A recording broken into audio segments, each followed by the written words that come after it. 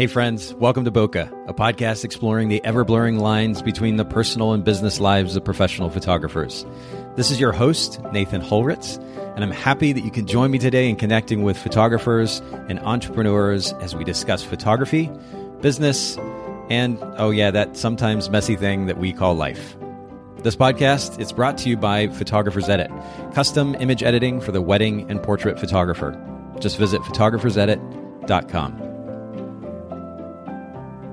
All right, Bokeh Podcast listeners, we are back for yet another episode, and I'm actually here with a brand new friend of mine, Mike Morby. Mike, I hope it's okay to call you a friend. I love being able to, as I was saying to you before we start recording, connect with photographers in our industry, but thank you so much for making time for our podcast today.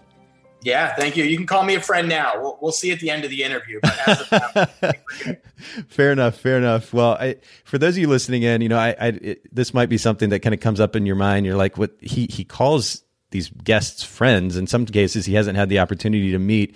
That's just my personality. I love, and I know we've talked about this in the podcast before. I think there is a lot of value and ultimately even fulfillment to be had through being willing to put ourselves out there and go beyond the surface level and connect with those that we engage with, whether it's clients or photographers or otherwise.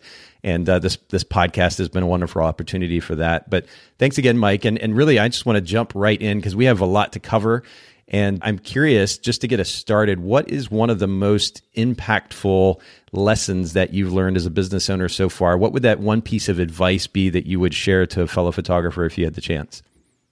Yeah, that's always a tough question, because it's everything with business is very multi-layered. But I think in my experience and also just with coaching and reaching out to other photographers, I think the number one thing is that building a sustainable business takes time. I think, we're in a quick fix on demand society, right? And people want to know, how do I get as many leads as possible or grow my business as fast as possible? And so they try some of the quick fix options. But, I always encourage people that to build something sustainable, you need time and patience. Well, and then innate to that conversation as well, and I've realized this, at least personally anyway, even in the last few months, is the significance of consistency. So you're right, we have to be willing to, we have to be okay with the fact that this isn't going to happen immediately. And in order to get to that place, that kind of overarching goal for our business, the financial goals or otherwise, we also have to be willing to be consistent. We can't throw down for a week or two or a month or two even and work really, really hard and then get frustrated when we don't see the results that quickly and then kind of give up and pull back. We have to be consistent in our effort, right? Yeah, definitely. Because I'm sure you've been in the industry a really long time, as well. And just with businesses in general, once you think you've arrived or you've done what you need to do, then there's other people out there with a lot of drive and passion that will then, pass you. And you got to keep up with the times and, things like that. So consistently working hard, yes, is really important as well. I'd agree. And you mentioned being in the industry for a while. Really, I should do a better job of starting our podcast interviews with this information. But first of all, you've been in the industry how long? So technically, my first wedding, I photographed in 2001. Okay. So 18 years. Yeah. I was a terrible photographer. Well, hopefully past couples from back then aren't listening to this. But from 2001 to, I would say, like 2009, I really didn't know what I was doing. I was shooting in full auto and, on camera flash pointed directly at the couple all the time. But in 2009 is when I started taking it seriously, and my business grew rapidly from 2009 on. So I would say 10 years, but technically 18 years if you count my first wedding. Sure. 2001 was actually when I shot my first wedding as well. I charged $350. I charged 500, so I was more expensive. You had a leg up on me. Well, I shot that first wedding, and I actually missed the kiss during the ceremony. And I tried to give myself some kind of context to what it even meant to be a wedding photographer, going to photograph that wedding, and fortunately, everything but that first kiss, I managed to capture that day. And the clients were so gracious that they allowed me to literally go back, and we got the wedding party, the minister, the couple, of course, and set up that shot on stage just like they had been in the ceremony, captured that, put it in the proof book, and you wouldn't have known a difference. And they were so kind about it. I was lucky for that. But I know 2001, I mean, this is back in the days of film, of course, as well. And the learning curve from there was pretty steep for our business as well. I get what you're talking about, kind of learning to develop awareness about the technical elements of photography that take you way beyond just point and shoot. And to that point, I was complimenting you on your Instagram feed before we got started. I have to share this with our listeners. For those of you listening in, of course, we'll link to this in the show notes. But if you go to Morby, Morby photography on Instagram, and by the way, the website as well as morbyphotography.com, you've got to check out this work coming out of Mike's studios. It's truly beautiful. And not only beautiful, particularly in its use of light, but also the variety of images. I'm really impressed by that, Mike. So we'll make sure to link to that in the show notes. But you are a wedding photographer based in Philadelphia, and like I said, I need to do a better job starting off the conversations with that information. But I know that on your website, something that is alluded to is the significance that you put in your own life of simple living. Quality time in particular. So this is a good segue for me into my next question, which is how you go about creating that free time, that space for the significant people in your life or to do things that you enjoy. Is there a particular workflow tip or technique that you have implemented in your business that gives you that time? Yeah. And prior to answering that, if you don't mind, Sure. I coach a lot of wedding photographers, and when somebody is starting, so you and I, we've been established in what we're doing for a long time. So we can put certain parameters on our business that I think some people that are just starting out probably can't do right away. So I do always encourage people that are starting out, like, you might have to put in really long days and really long weeks for the first couple of years, knowing that eventually you'll want to get to, so I don't know if you agree with that or not, but I always tell people you can't all of a sudden say, I'm only going to, shoot one wedding a weekend and I'm only going to work one day a week when you're just starting your business. Sometimes you got to get through that beginning part. Yeah. Well, I'll actually respond to that too, because you make an interesting point there. I started Photographer's Edit. I mean, I can speak to this with regards to photography, but it's particularly relevant with Photographer's Edit, with the goal of creating a business that would generate passive income for me. And long story short, within the span of maybe a year and a half to 2 years, certainly by 3 years or so, I was literally working as little as about 4 hours a week. And the company was running and it was growing. And that was a goal of mine. There was a book that came out around this time called The 4-Hour Work Week. And a lot of people laughed at it. The principles innate to that book were, at least in some ways, similar to what I was trying to implement in my business. And I literally made that work for me. The caveat that I would add is that had I put, say, 15 or 20 hours a week into the company back in 2010, 2011, we'd be at a different place right now. So certainly getting started, it's important to put the work and the time and the effort and the energy in. And then not only can, but it likely will have a payoff in the long run. But understanding that you do have to put that extra work in is important. I would definitely agree. And that's going to look differently for different people. I guess what I should ask here is, what did it look like for you, say 10 years ago, and what does it look like now? Yeah. And you got to set time limits on it. So I'm not going to work to the bone for 5 years. Like you said, maybe a year with the goal of training, equipping, and building. So then, like, this is the goal of the business, and I might, have to work this way for a little bit to get to that goal. But yeah, I mean, 10 years ago, I was doing all of my own editing. Photographer's Edit was not a thing back then. And I was shooting, it was just me at the time, sole photographer. Now we have 4 wedding photographers, a family photographer, my wife, who's like financial and workflow guru. And then we have a studio manager. But back 10 years ago, I was pretty much doing everything. And then I was shooting family sessions, 45 weddings a year, all my own working just crazy amount of hours. And I went full time with photography in 2012. And so I actually shot 37 weddings in 2012 while also working full time and doing all of my own editing. So yeah, working crazy hours. Yeah, I was going to say that sounds like kind of a nightmare. What were you doing full time at that point? I was actually a youth pastor for 5 years. Wow. Yeah. And that's a taxing job. I know maybe is not the right word there, but that's a taxing way to spend time as far as a profession is concerned. I know I was very much in that environment for some time. Yeah. And now 7 years later, all the high school students are getting married. So it paid off. That's awesome. Yeah. But I think, so to answer your initial question, I think the big,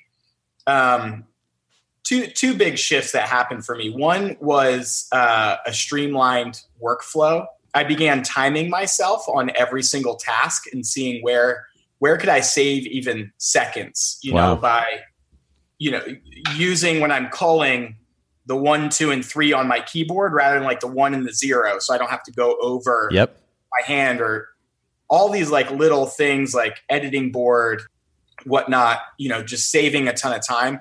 And then probably the biggest shift for me, and it's been in more recent years, is time blocking. Just because within business, we can run ourselves into the ground because there's so much to do, so many tasks that we can, dive into. And that's what I was doing back then is there was no boundary within work and life. It all just blended together. But now, I time block Tuesday and Wednesday are my work day in office. And as hard as I can, I try to stop work when my kids get off the bus. Monday and Thursday are my wife's day to work. But then it's also like our day to, do something that we might want to do on my Tuesday and Wednesday. And I try to do Tuesday as like task-oriented stuff. Okay. And Wednesday is like goal future things. But yeah, time blocking was huge. And now because of that, I make dinner every night. I have breakfast in the morning with my kids and we make dinner at night. And my wife and I read at night. I've read 4 Hour Workweek, like you talked about, mentioned that book. And so just really slowing down and saying, this is time to work. And then this is time to not work. I'll still respond to like inquiries or things like that. But in general, really just trying to value time away from actual tasks at hand by time blocking my week. And this is interesting on multiple levels, but you said Tuesday and Wednesday or Tuesday and Thursday are your days? Tuesday and Wednesday. That's why we're talking on a Wednesday. Fair enough. Okay. So then I'm curious, and maybe our other listeners are curious as well, what's happening the rest of the days of the so-called work week? So Monday it's my wife's day to get anything she needs to get done with the business, right, or if she wants to make a doctor's. And then I have, right now we have 9, 7, and 4-year-old. Yeah. So the 9 and 7-year-old are in school, but the 4-year-old is only 2-day-a-week preschool. So on Monday, I'm with her. I'm hanging out with her. I'm food shopping. I'm reading. I'm taking a nap. Maybe in the afternoon. Thursday, the same thing. Okay. So exercise is mixed in there. Yeah. Friday and Saturday are wedding days. I actually now only shoot one wedding a weekend. So, and then Sundays are a day off, and we're actually really trying to implement Sabbath rest on Sundays, which has been difficult, but staying away from any really task oriented things on Sunday. So yeah, it's really time with kids, time to get stuff done around the house, to food shop. My wife and I are really 50-50 on the business and on home life. So I love that. He's working, I'm not. And then evenings we try as best we can to take it slow, eat together.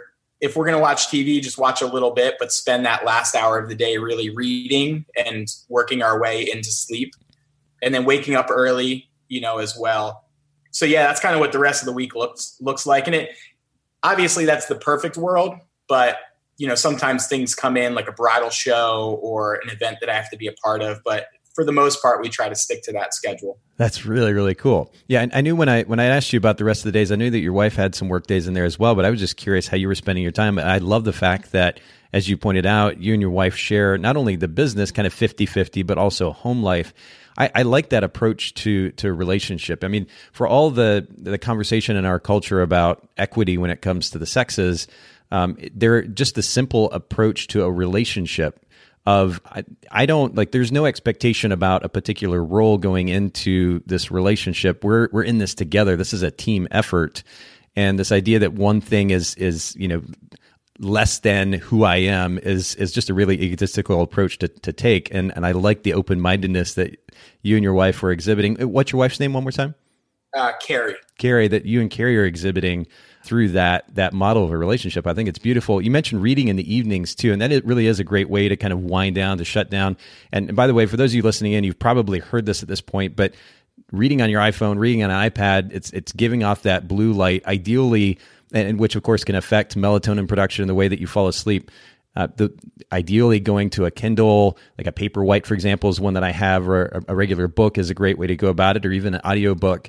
But I'm curious, Mike, do you and Carrie ever read together? Is that something that you share in, or do you tend to read separately? Well, yeah, we read together. We don't read to each other, but we each have a Kindle. Okay. And Libby is amazing because you can check out books for free from the library. Yes. And not to get too geeky, but I know you're a reader as well from your podcast interview that I heard with one of my friends. But yeah. I try to mix it up, and I'll do business. I'll do a business book or like a spiritual book. Yeah. But then I'll always buffer it with like a novel. I really like historical fiction. I go slow through a business book, and then I kind of breeze through a novel. It kind of like cleans my palate and allows me then to immerse myself back into business again. I actually sometimes I'll read maybe 2 novels, but yeah, we lay in bed and we both read on our kid. I used to read paperback books, but she likes me to like rub her back as we're reading. That's awesome. And I was like, I can't hold a paperback book and do that. So I got a Kindle for Father's Day. That's so cool. So yeah. And then, we try to sleep from 10 to 6, and we try to spend the first hour of the morning in silence and solitude before the kids wake up. And this has all been within the past year and a half, but it's really been life changing. Wow. I love that. Well, you guys are setting a wonderful example. Even for me, it's inspirational to hear that. I love this. You were talking about books. And so natural next question is, what's one of the most impactful books that you've had the opportunity to read or listen to in the last couple of years? Yeah. So for me, it's been Built to Last. Not sure if you've read that one. I haven't yet. I've heard of it, but I haven't read it yet.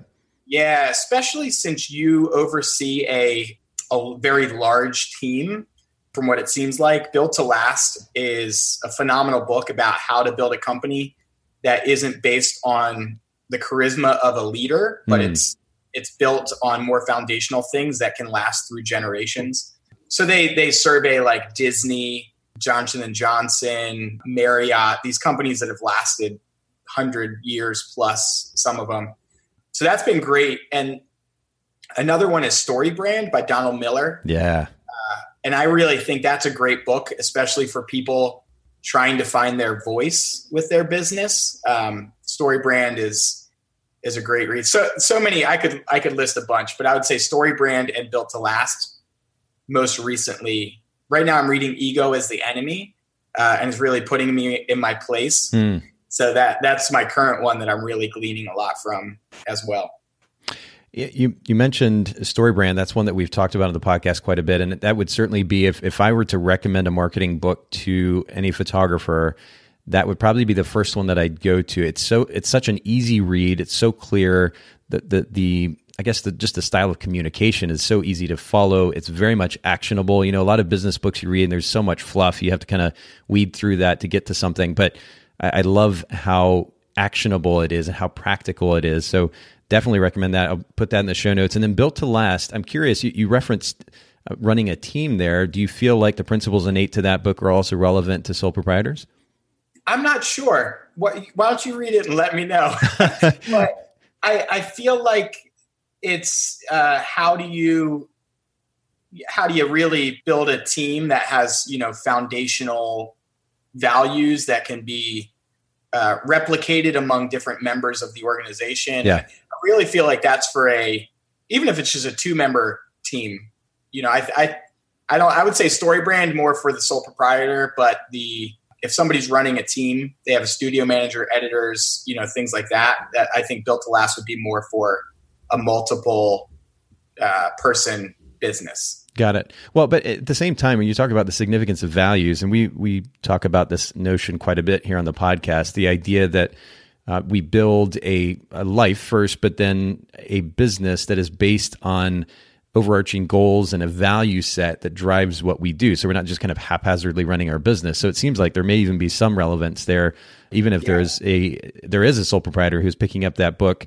The E-Myth Revisited is a book that comes to mind when you're talking about that, building a sustainable business, something that's built on principles that don't require just your involvement, but something bigger, even if it's a system or a set of systems that enable that business to scale. We'll also link to that book in those show notes as well. But I really appreciate you sharing all of those. Talk to us. Let's go kind of the direction of photography here for a second. And I'm curious, what is something that is particularly unusual in your camera bag? And this doesn't have to be a camera or a lens or otherwise, but a tool that enables you to be a better photographer. Yeah, honestly, the first thing that comes to mind, this will sound really silly, is snacks. All right, You got to share the snacks. What kind of snacks? I go to Costco and just buy bulk, energy bars and trail mix and all that sort of stuff. But I slowly snack through. You'll find by the end of this podcast, I got some weird quirks and I guess ways of doing things. But yeah, I slowly snack through a wedding day because I was finding that having a big lunch or a big dinner would bog me down and make me foggy. Yep. And so, just slowly eating through the wedding day makes me not hungry and keeps my energy up because I'm not having a big, meal to that. And then on a more practical level, MagMod gear has transformed the way that I am able to photograph things, manipulate light. What's happened with MagMod has been incredible for the wedding industry. And it's interesting you bring them up because not only have I heard more about them, but I've also seen their brand. And I didn't have the opportunity to use MagMod as a wedding photographer, but what would you say is the big, you talk about the impact that it's had on the industry. What is the significance of that impact, or more, I guess, better asked, what is underlying that impact? There are some principles behind their business model. Is it the actual, the workflow? What is it? It's just, I would say that ease of use. Like they've created some of their stuff. I think I'm not really into the mechanics and technical of how things are made, but the ease of use is you can swap out modifiers quickly, and effectively, and do a wide variety of things. And, it's really allowed just a great controlled use of light. So if I have a ceremony and they've taken the time to create this beautiful ambiance for like an indoor ceremony with candles and lighting and stuff like that, if I have just on camera flash or, whatever, I'm going to blow out everything that they've spent time to create in the photos, where MagMod allows me to put light in specific places and then still keep the ambiance of the rest of the scene. So it's really been a game changer because, people put so much time and energy into creating an atmosphere, and knowing how to control your light to supplement that atmosphere and not overwhelm it has MagMod allows me to do. And I'm not a MagMod ambassador or anything, but I love the way that it's allowed me to keep the ambiance of the scene by controlling light through like grids and snoots and, all the different stuff that they have.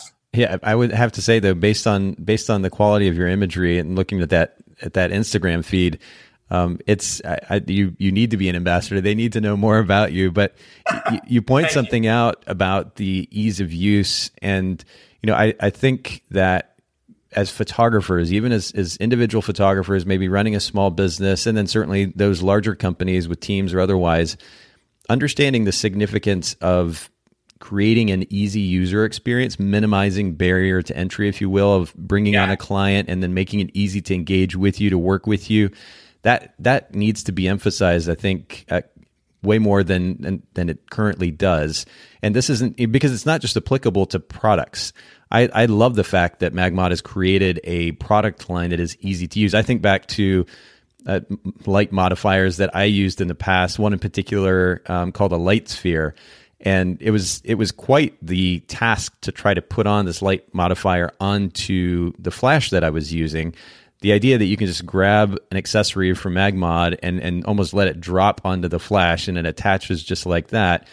While there's a cool factor to it when you start to think about how much time you save because you're able to do that so quickly and focus on the moment and what's going on so that you can be a better photographer, I think is huge. But I think this has application for photographers too. Anything that you can possibly do. And we spend a lot of time on this at Photographers Edit as well. Anything that you can do to make it easier for somebody to engage with your brand, do it. Spend the time. The investment is so worth it because that experience, the overall experience that they have with you will translate not only to happy client, but also to likely more referrals as a result.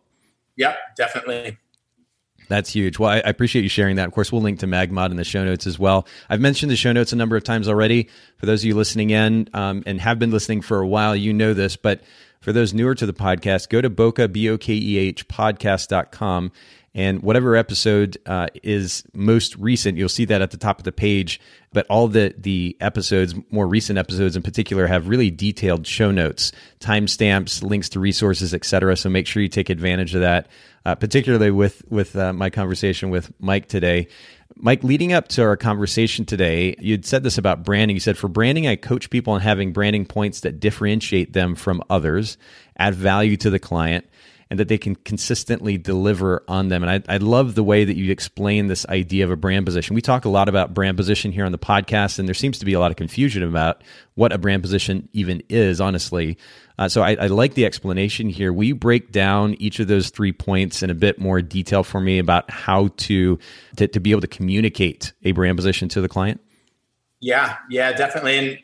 And I know there's a lot of different, like you said, variety of points of view when it comes to branding. Some people think it's just your logo and your website and your colors and, things like that. Yeah, there's so much more to that. But one thing that I have honed in on, which you just mentioned, is coaching people through figuring out what their brand is, specific to their business. So the 3 things: differentiation, adding value, and then consistency. So the first part of that is, what's going to differentiate someone from the competition? And, in the wedding photography industry, it's a saturated market. In the Philly area alone, this is going to be somewhat of a guess, but I think there's somewhere around like 1,500 photographers on the Knot. Wow.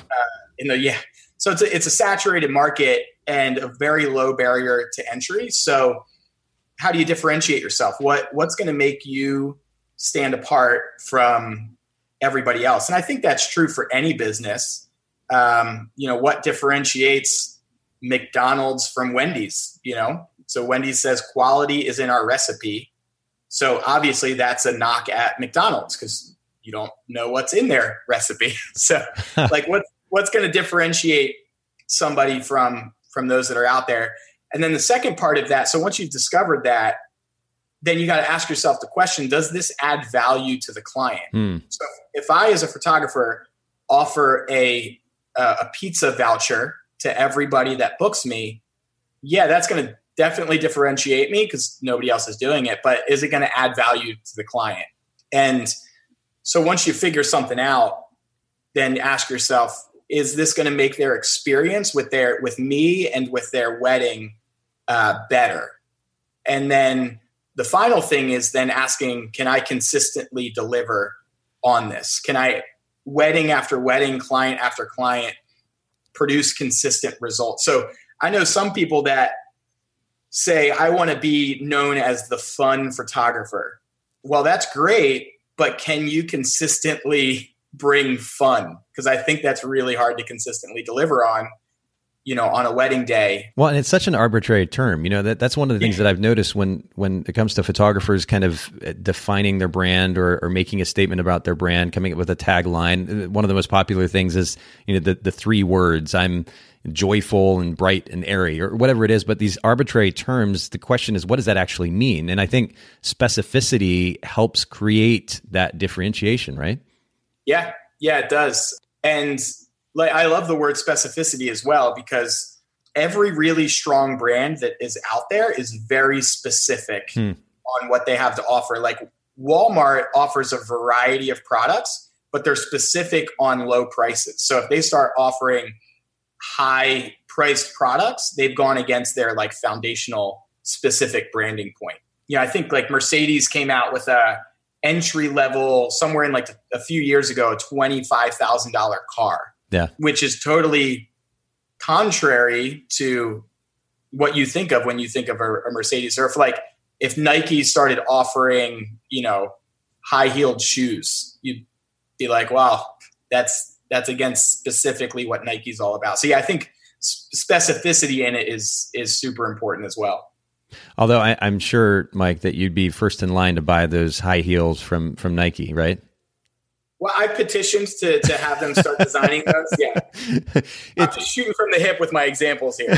No, I'm just playing with you. But you mentioned Mercedes releasing that kind of budget car.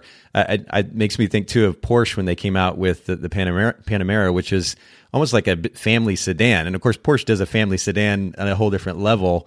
But it can be a little bit confusing, at least to the outside viewer, observer, if you're doing something that doesn't line up with your brand. I think about a statement like BMW makes, which is the ultimate driving machine. The cool thing about that statement, if that's their position, and it's a pretty cool one at that, it opens up kind of a broad range of possibilities with which they can offer a line of products, right? Whether it's a scooter or a motorcycle, I've owned a BMW myself, or a car, the focus is on being the ultimate driving experience, and it can fall within that kind of broad statement. But again, specificity is important, and not only to differentiate yourself, we're talking about brand position, differentiating yourself, but then it also does something really cool for your business, and then it literally guides you, or should anyway, guide you and the clients that you're going after, the way that you spend your time, the type of products and services that you're offering. It should literally drive all of that. And it makes life a lot easier. You don't have to kind of flounder around and wonder what to do next. Yeah. Yep. Yeah. You can be very focused and intentional in what you're all about. I actually had my accountant ask me recently, actually, I think you had him on your show, Mike Clipper. Yes. Uh-huh. Yeah. He's my great guy. But he asked me the question the other day, what's one thing that I think businesses, photography in particular, struggle with? And I said intentionality and focus. They just don't know what they're all about. They're all over the place. They're not intentionally running their business and building their business. It's kind of haphazard. But once you start to narrow in on your brand, you can be more intentional about what you do. It's so true. And I don't want to kind of beat a dead horse here, but we've talked about this idea of a brand, not only brand position, but more kind of broadly, the bigger picture view idea, which is, again, being clear about what it is that you're reaching toward in life, letting that drive the business model that you create. And that can literally trickle down to how you spend your time day to day. And then you won't feel like you're floundering around. You actually have something to reach toward, and that guides how you spend your time. So that's really, really important. But I love the practicality of how you're going about defining a brand position. First of all, there is the differentiating factor. And it may actually take some time for those of you listening in, photographers who haven't clearly figured out how you're actually different. And it's not, don't base your differentiating factor in some Lightroom preset that you apply to your image. You got to go deeper than that. It may take a little bit of time to figure it out, but figure out what sets you apart, or how you're going to set yourself apart from the other so-called competition in your market. Make sure that then adds value. That's huge. And we could spend really a whole episode at least on that. And then consistently delivering on that is really important as well. But let's make it even more practical, Mike. How then would take this idea of a brand position that you just laid out? What is your photography business's brand position, and how did you come about that brand position? Yeah. So I don't have a brand position statement or a purpose statement or mission statement. I more have broken it down into 8 things that I want to be known for. I think it started as about 5 things when I started going down this path, and then it morphed to 8, and then sometimes I'm replacing them. Yeah, the 8 things that I want to be known for are my use of light, which you've kind of mentioned already, all-day wedding coverage in an industry where hourly is the dominant model. I differentiate through all-day coverage, easy to work with, so a lot of my decisions that might seem like I'm a pushover are actually because I want to be easy to work with. And those few tough clients every year, I'll kind of bend over backwards for them to stick with that point. Response time is huge, especially in a day and age when people take forever to respond. I called a couple people to plow our driveway, and one person called me back like 2 weeks later. I'm like, dude, this snow melted. Yeah. I don't need you anymore. So response time, wedding day expert, able to handle any situation, creativity, and a non-intrusive approach. So those 8 things kind of drive everything that I put out there, the way I handle myself, all of it really comes down to those 8 things. There's like peripheral things as well, but those are really my foundational things that I want to be known for.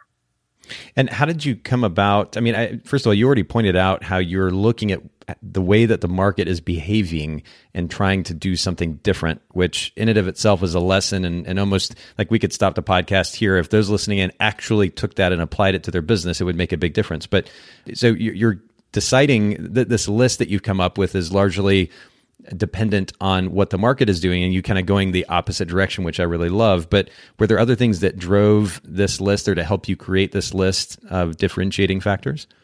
Yeah, I would say, part of it's just experiences that I've had with buying decisions. The easy to work with and non-intrusive, approach is kind of in response to, I don't like heavy-handed sales. And, I've made some pretty bad buying decisions because I felt pressured. So I don't want to do that to my clients. Some things just kind of happen, like all day wedding coverage was just what I always did. And so many people were saying that was one of the main reasons that they booked me, because they didn't have to worry about me leaving early or showing up at the ceremony. They knew I would be there from an hour before, if it's the bride, getting into her dress and staying till the end of the reception. So some of the things were just feedback I was getting on why people were booking me. Yeah. And then one other one was online reviews. And I always encourage people that are trying to figure out their brand message to start with looking at their online reviews. What are people already saying about them? And then looking and seeing, are there any consistent things that people are raving about their business? And then saying, oh, look, everybody's talking about, like one person that was in one of my workshops, I was reading through all their online reviews, and magician for some reason kept coming up. It came up like 3 times. Wow. And I was like, man, that's a really cool branding point. You know, weave through it. Like they're a magician they're making something out of nothing. Oh man, I could take that and run with it. Yeah. I mean, just even thinking about a simple statement there on their homepage and what they could do with that in their marketing, that'd be awesome.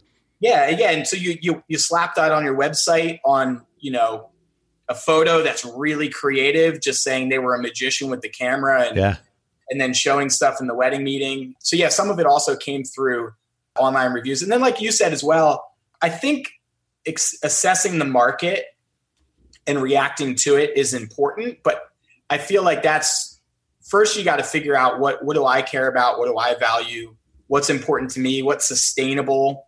And then if there's things that you can figure out within there that actually differentiate you and go against the overall market, then run with it. But I think just assessing the market and reacting to it is probably not always the most healthy approach, but I think it's important to weave that in there as well and say, what can I do that's different than, the market at large?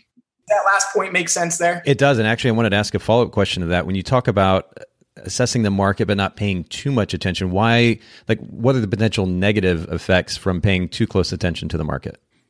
Undervaluing yourself. So if let's say my area is charging $3,000 for coverage and digital images, like just a base package, to say, okay, I'm going to charge $2,500 to differentiate myself, and not really being intentional with how I'm pricing myself, but I'm just reacting to what else is out there. Yeah. Yeah.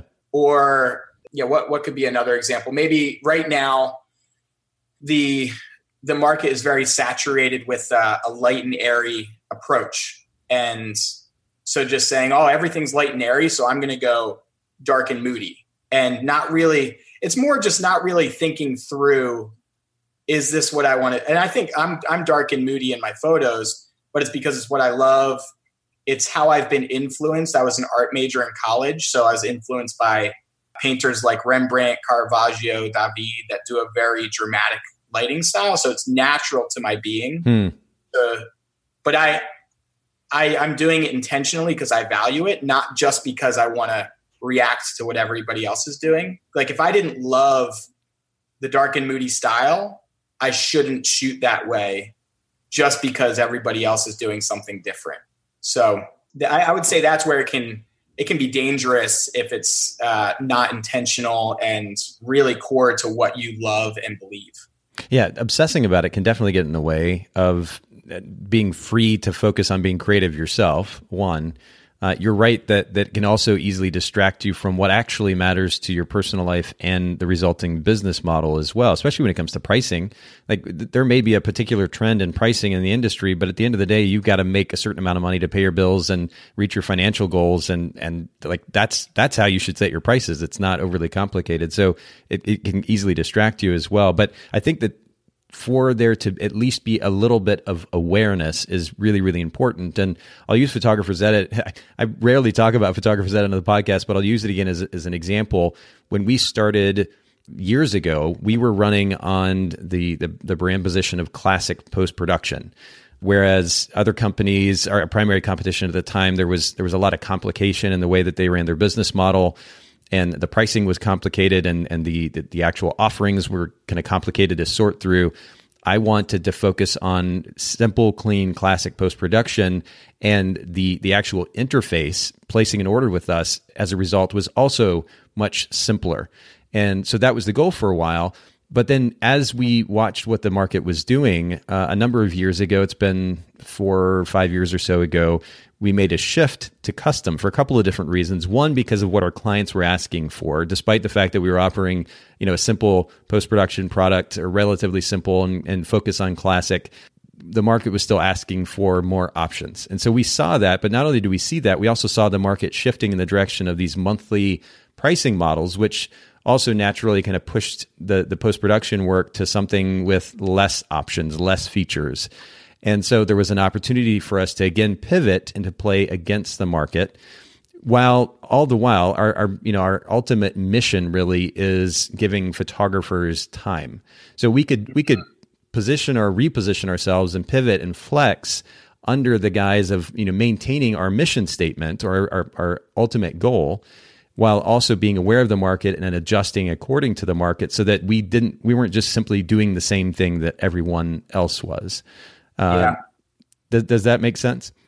Yeah. And that reminds me of the book Built to Last. So you say saving photographers time, they talk about having those core values that everybody within the organization can, have ingrained. They actually use the word indoctrination in the book. Yeah. And they even use the word like cult-like atmosphere, but not in the negative sense.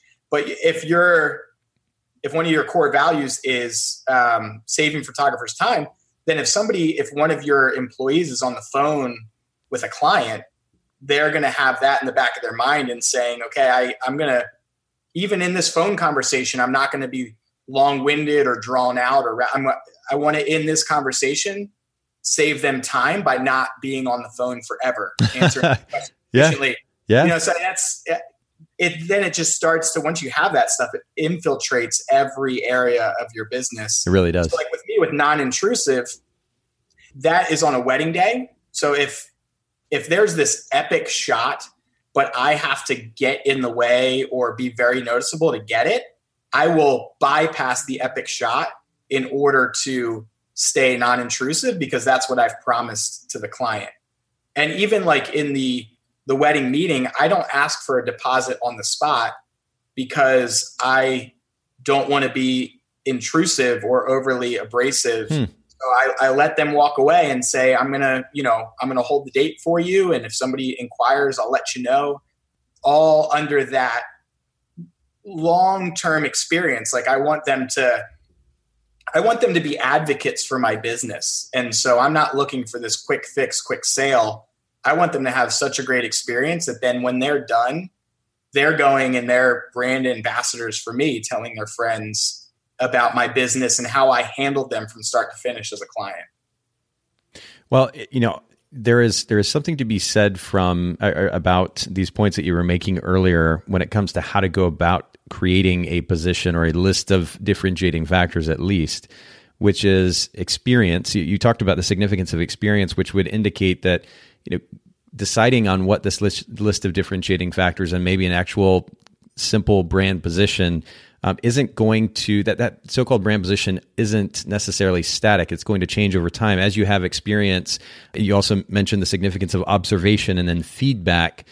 We talked about assessing the market as well, but these things are going to all happen over time, and it gives you the opportunity to be able to make adjustments to your brand based on the experience, based on the feedback. It's so important to be open to feedback, to set ego aside and to find out what it is that clients felt engaging with your brand, what they'd like to see more of or maybe less of, and having those conversations on an ongoing basis, looking online to see what clients are talking about. These are all really important factors to establishing a brand position and ultimately differentiating yourself from another business.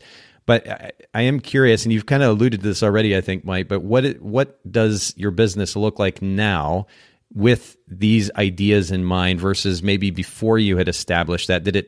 Has it changed the way that your business functions on a day-to-day basis?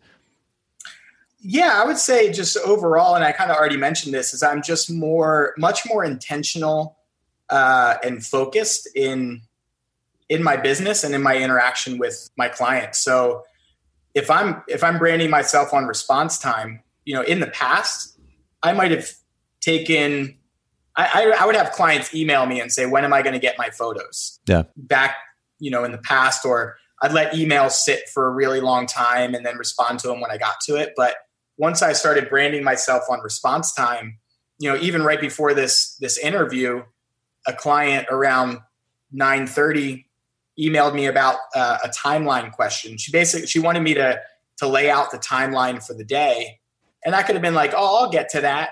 But I responded right away and gave her a timeline within about 10 minutes of her email. So it's just now so ingrained in the back of my mind that I'm looking at all of these things and trying to consistently deliver on them now, whereas before it was like, oh, maybe I'd respond to an email quickly at one point, but then maybe let one sit for 3 days, or maybe I'd deliver a wedding in 3 weeks and then another one in a month and a half, where it was all just kind of nebulous and whatever I felt like at the moment. But now it's very intentional, knowing my brand position, and I want to deliver on that consistently.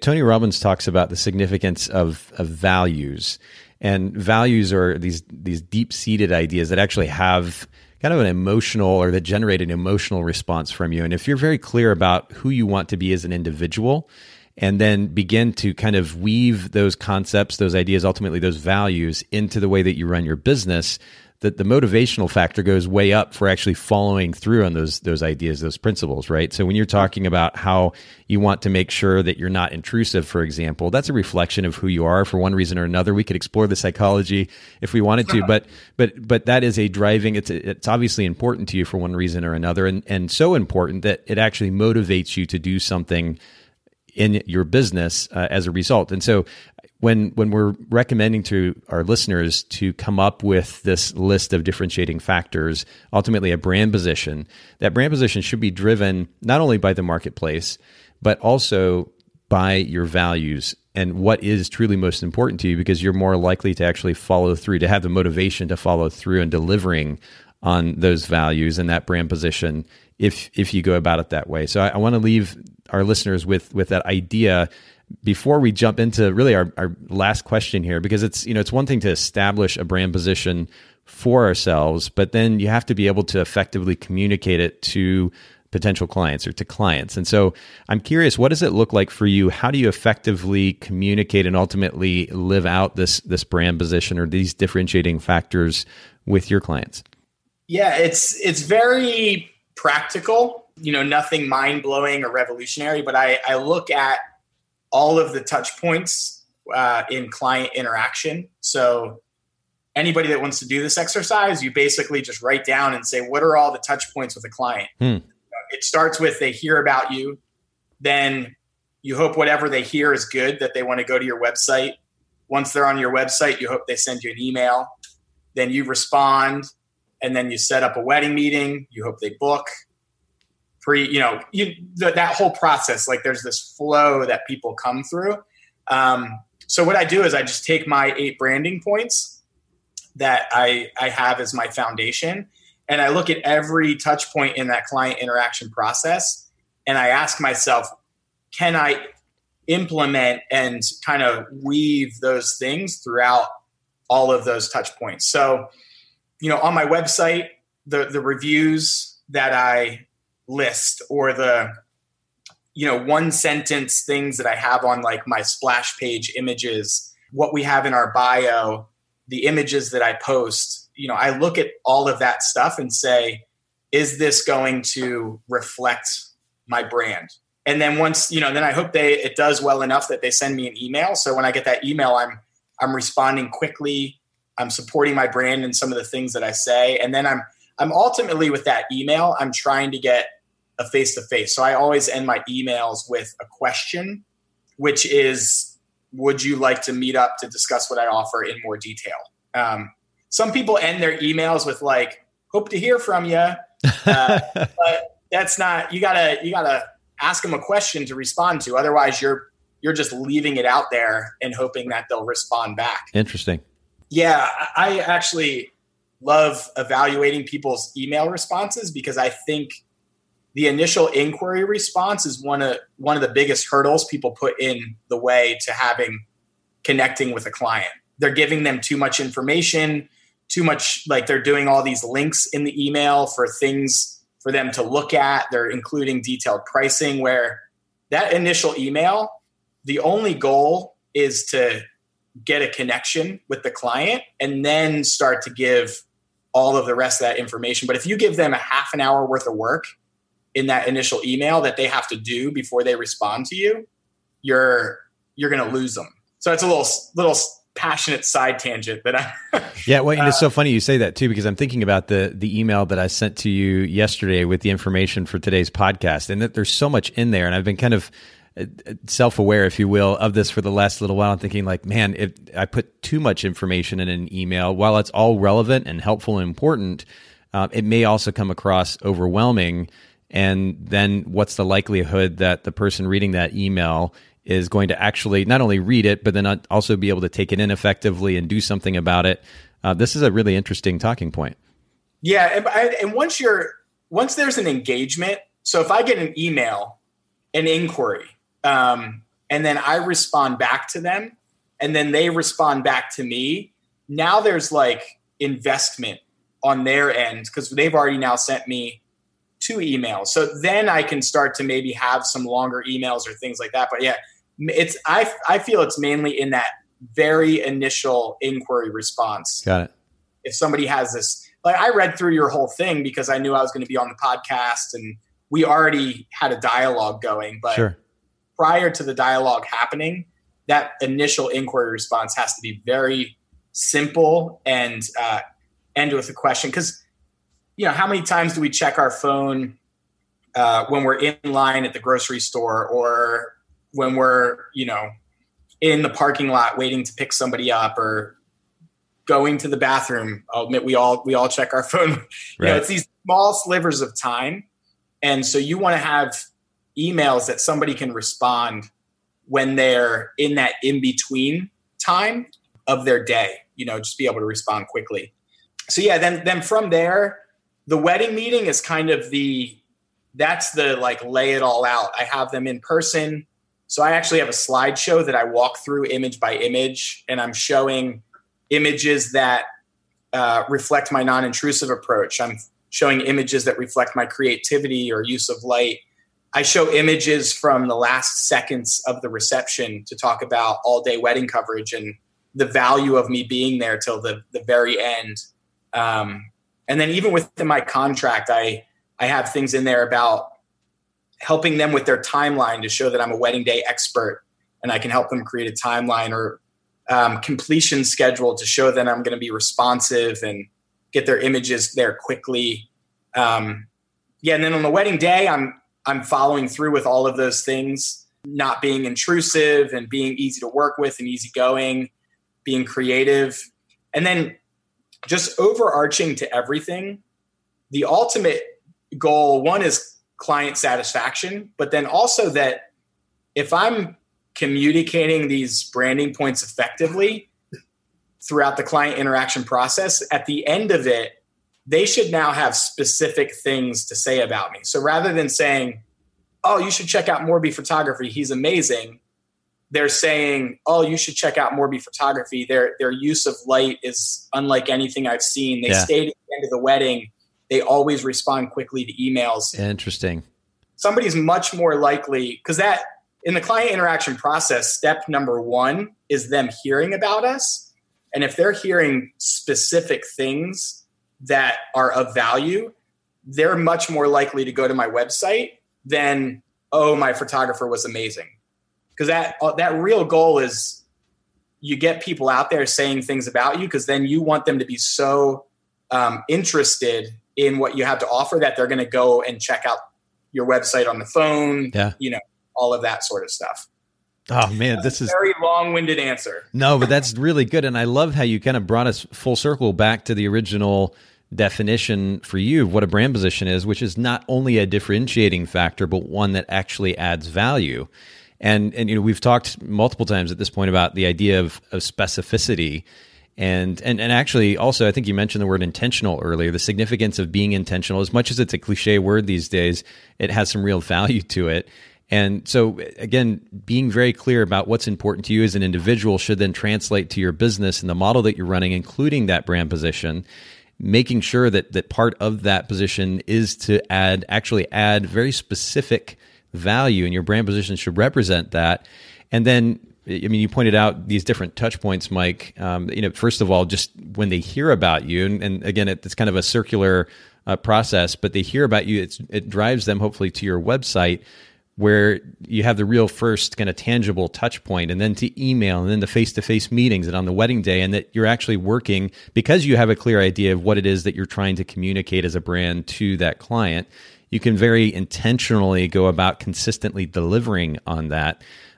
Which is so important. So I love a practical conversation where our listeners can really truly take something away. And this has been one of the most valuable conversations we've had about brand position to date. I really, really appreciate you sharing what you've learned. And if you will, just briefly share with our listeners one more time where they can follow online, both your photography business, and then if you have resources that we can link to as well for your workshops or education, that would be great too.